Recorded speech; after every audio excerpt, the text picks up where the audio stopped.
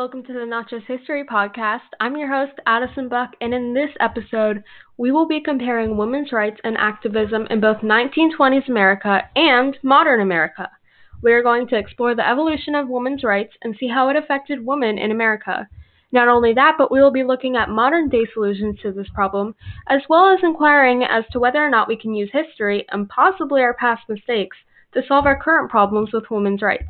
Before we jump in, I would once again like to remind all you listeners of my central question for these next few podcast episodes, which is, how were women treated differently than men throughout history? I'm also wondering why some people thought this way, and how did these ideas evolve throughout time? What were some of the different roles that men and women had in history? Now that all of that's aside, let's take a look back.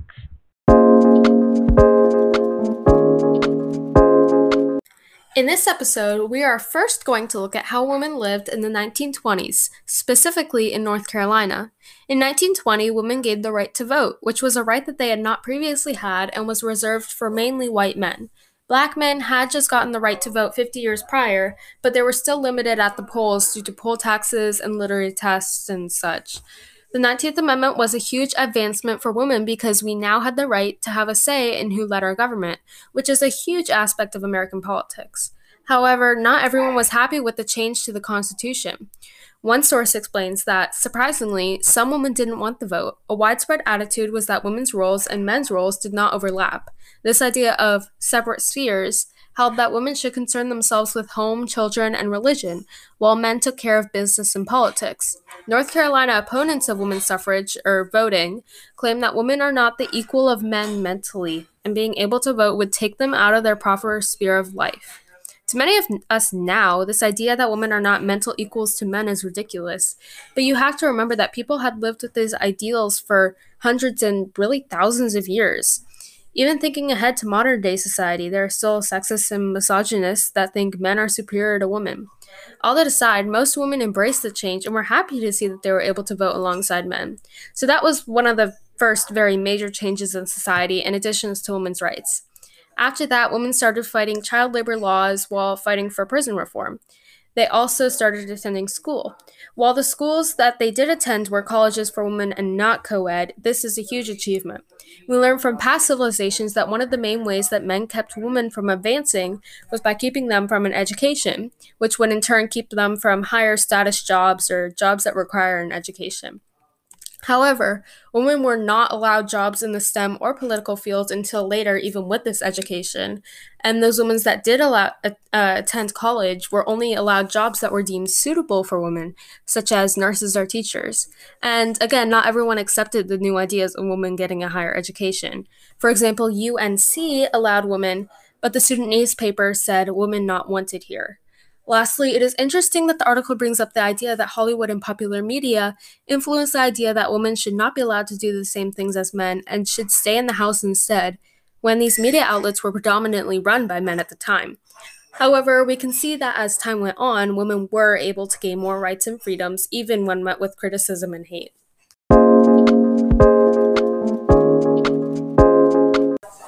Next up, we are going to look into the women's suffrage movement and the important woman behind the movement.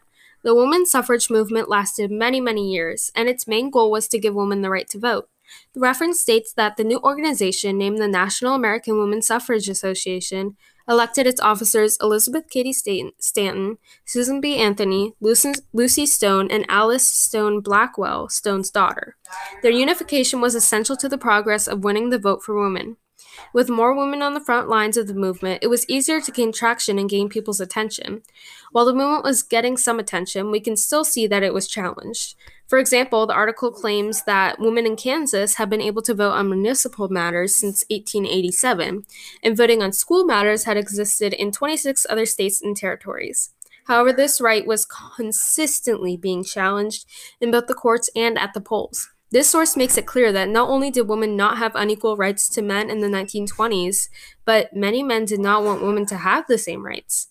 For example, one of the main issues was that women did not have the right to vote, whereas white men always had the right to vote. But it can be seen that many men did not want women to have these rights. This can be further shown in the demonstrations that women had. The source goes on to say that demonstrators were badly harassed during this march. Some of the male onlookers, many of them drunk, poked and jeered as the marchers passed by. One man stuck out his foot, tripping marchers. This shows that some men had little respect for women demonstrators. Another way that men were shown to want to keep women from their rights was how lawmakers prevented women from voting at the polls. Also, the fact that women were arrested for blocking traffic and then put into solitary confinement really brings to question whether this really was because they were blocking traffic or because there were women protesting unequal rights. Normally, you do not get solitary confinement for just blocking traffic, so this makes me think that it was for the latter reason. And another issue that was brought up during this time was that of minimum wage and long working hours, which is a large problem and feeds into the idea that men should provide for the family. Since if women got longer working hours but a smaller wage, it would feed into the idea that their jobs weren't really necessary or that they weren't really the big money makers for the home. So this was a really important issue for the women's movement.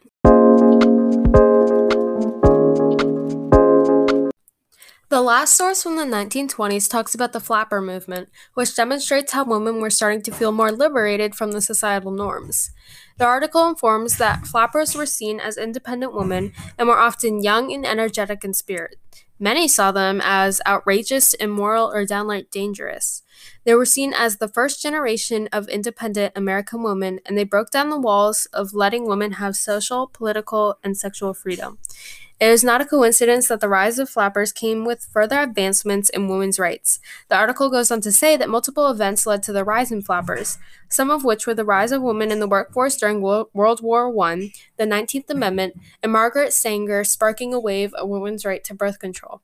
It is obvious that as women felt that times were changing from the past, they felt that their actions and even their clothing should change to fit with the more independent version of what some women wanted to be. However, flappers were met with criticism. The article tells us that not everyone was a fan of a woman's newfound sexual freedom and consumer ethos, and there was inevitably a public reaction against flappers. Utah tried to pass legislation about how long a woman's skirt should be, Virginia tried to ban dresses that revealed too much throat, and Ohio tried to ban fitting outfits. Women in bathing suits that were seen as inappropriate were escorted off or arrested. This just goes to further show that there will always be people that don't want things to change, maybe because that was not how they were raised, or perhaps because they benefited from the old systems. I personally think it is crazy that a woman could be arrested based off of her bathing suit, but that's just me. Like in Roman Greece, it can be seen that men wanted to restrict the freedoms of women so that they could have not as much power as the men. Also, the image of a flapper is very different from the image of a woman that men deemed suitable, which shows that women were starting to rebel against the societal norms themselves.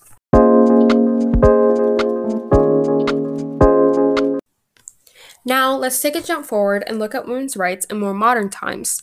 The first source, which informs about the fourth wave of feminism, says that currently the women's rights movement is gaining a lot of attention, not only in the United States, but also across the entire world. Currently, we are on the fourth wave of feminism, which the article states started in 2012, and it focuses on sexual harassment, body image, and rape culture, among other issues. A lot more people are starting to come forward with their own experiences and trauma, and that is helping us change the way our society accepts victims to help them and to raise generations that treat women and men equally. This information is mainly being spread through social media.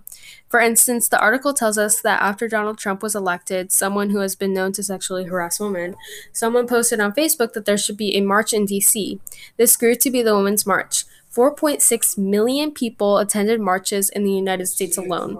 I think that people have realized that in order for change to actually happen, we need a lot of people supporting the movement. If we want to bring this problem to the attention of political leaders, we will all have to band together and create a larger scale movement.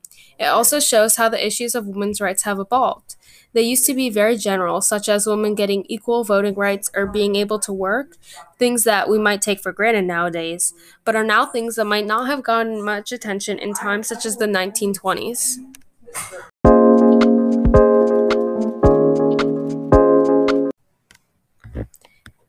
Next, I looked at one of the bigger issues when it comes to gender equality, which was unequal pay in the working environments. Statistics from inequality.org stated that in 2016, women earned 81 cents for every dollar a man earned. Also, men make more money than women in every U.S. industry. Based on what I have learned so far about how some men perceive women, I can only assume that this would be because some men see themselves as mentally superior to women and their quality of work as superior, which is completely not true, but I digress.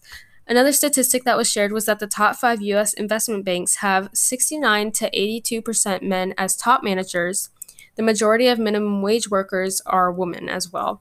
This could be for the same reason that women are paid less.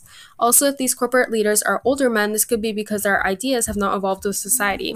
I feel that as a society, we have become more accepting of women in the workforce and in corporate and STEM jobs, but it is possible that older generations do not think this way.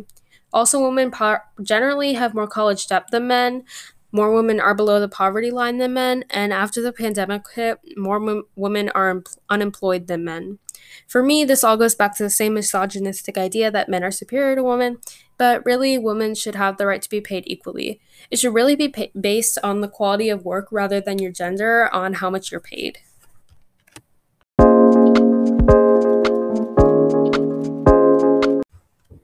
Let's look at gender inequality during the COVID-19 pandemic. This was a very hard time for a lot of people and really still is, but especially for working women.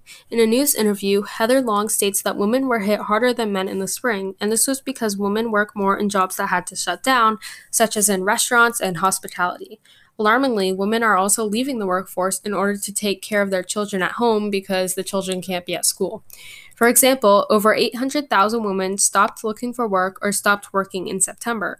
I find it interesting that women were the ones leaving the workforce at a larger rate, when either men or women could realistically be the ones to go home and take care of their children.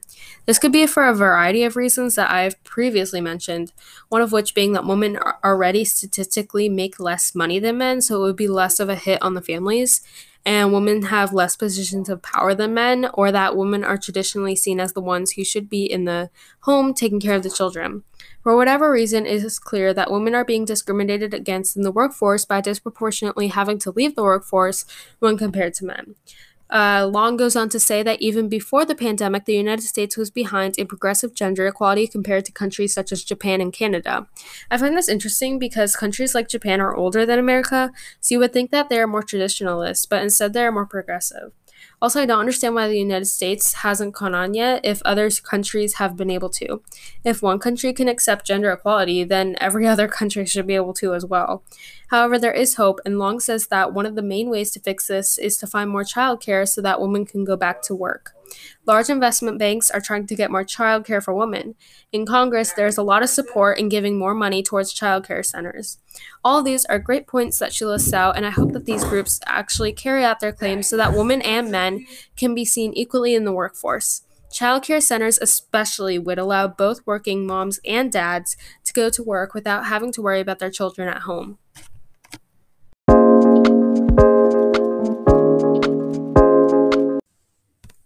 So this has been a look at women's rights in 1920s and modern day America. We have seen that there are definitely a lot of men that still think that women are not equal to men, and honestly, I sadly think that it will stay this way for a while. You know, we see a lot of men that thought this way in the times of ancient Egypt and in ancient Rome, for example, and they were even using the same tactics to keep women from power. And we have made progress, even if it has been slow, but I don't think that there will really ever be a time where every single person on this planet will see women and men as equals. And I think that's a sad reality. But I mean, in history, we've seen that there's always going to be people that criticize women for their gains and try to challenge women's gains. And I think that it's going to stay that way. However, I find it highly likely that the amount of people that think that men and women should be treated equally will grow, and I think that the main solution to this is education. Yes, there are some solutions, such as those that Heather Long mentioned, that would limit men's excuses to limiting women in their rights, such as opening more childcare centers so that more women can be in the workforce. But I think that by educating children now, they will grow up to treat both men and women equally and maybe even change the laws that women really do have equal rights to men. I mean, we have seen how important education is in history. It was one of the ways that men kept women from having higher positions of power and more control in the government. They would keep women from being able to get an education so that they couldn't have more scientific jobs or jobs that required a higher education, which would allow them more power to try to limit their power. So I think that using the education to our advantage, we could try to allow the younger generations to give women their equal rights as they should have them.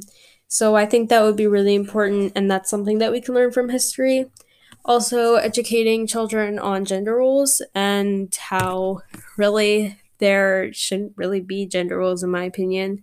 I think that it depends on your personality and really if you like being in the house, you can be in the house and take care of children. If you like working, then that's fine too. I mean, it's been a really I, big idea that's been ingrained in society, and I think that it's time to change that by educating our younger generation.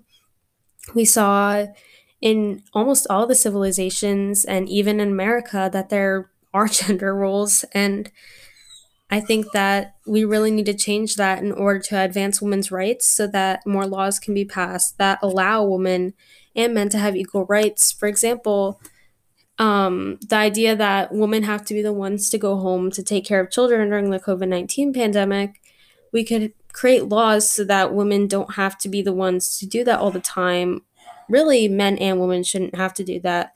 Nobody should have to exit the workforce in order to take care of their children. Um, just for that one single reason. Obviously, children need to be taken care of, but there should be childcare centers. But women shouldn't be seen as the sole people in the house to do that. So I think that educating people will allow people to create laws in the future that will give women equal rights. I sincerely hope that someday men and women will be treated as equals and that someday women will have equal rights. Thank you for listening to Not Just History, produced, researched, written, and hosted by Addison Buck. My references are in the document submitted with this, and I will see you later.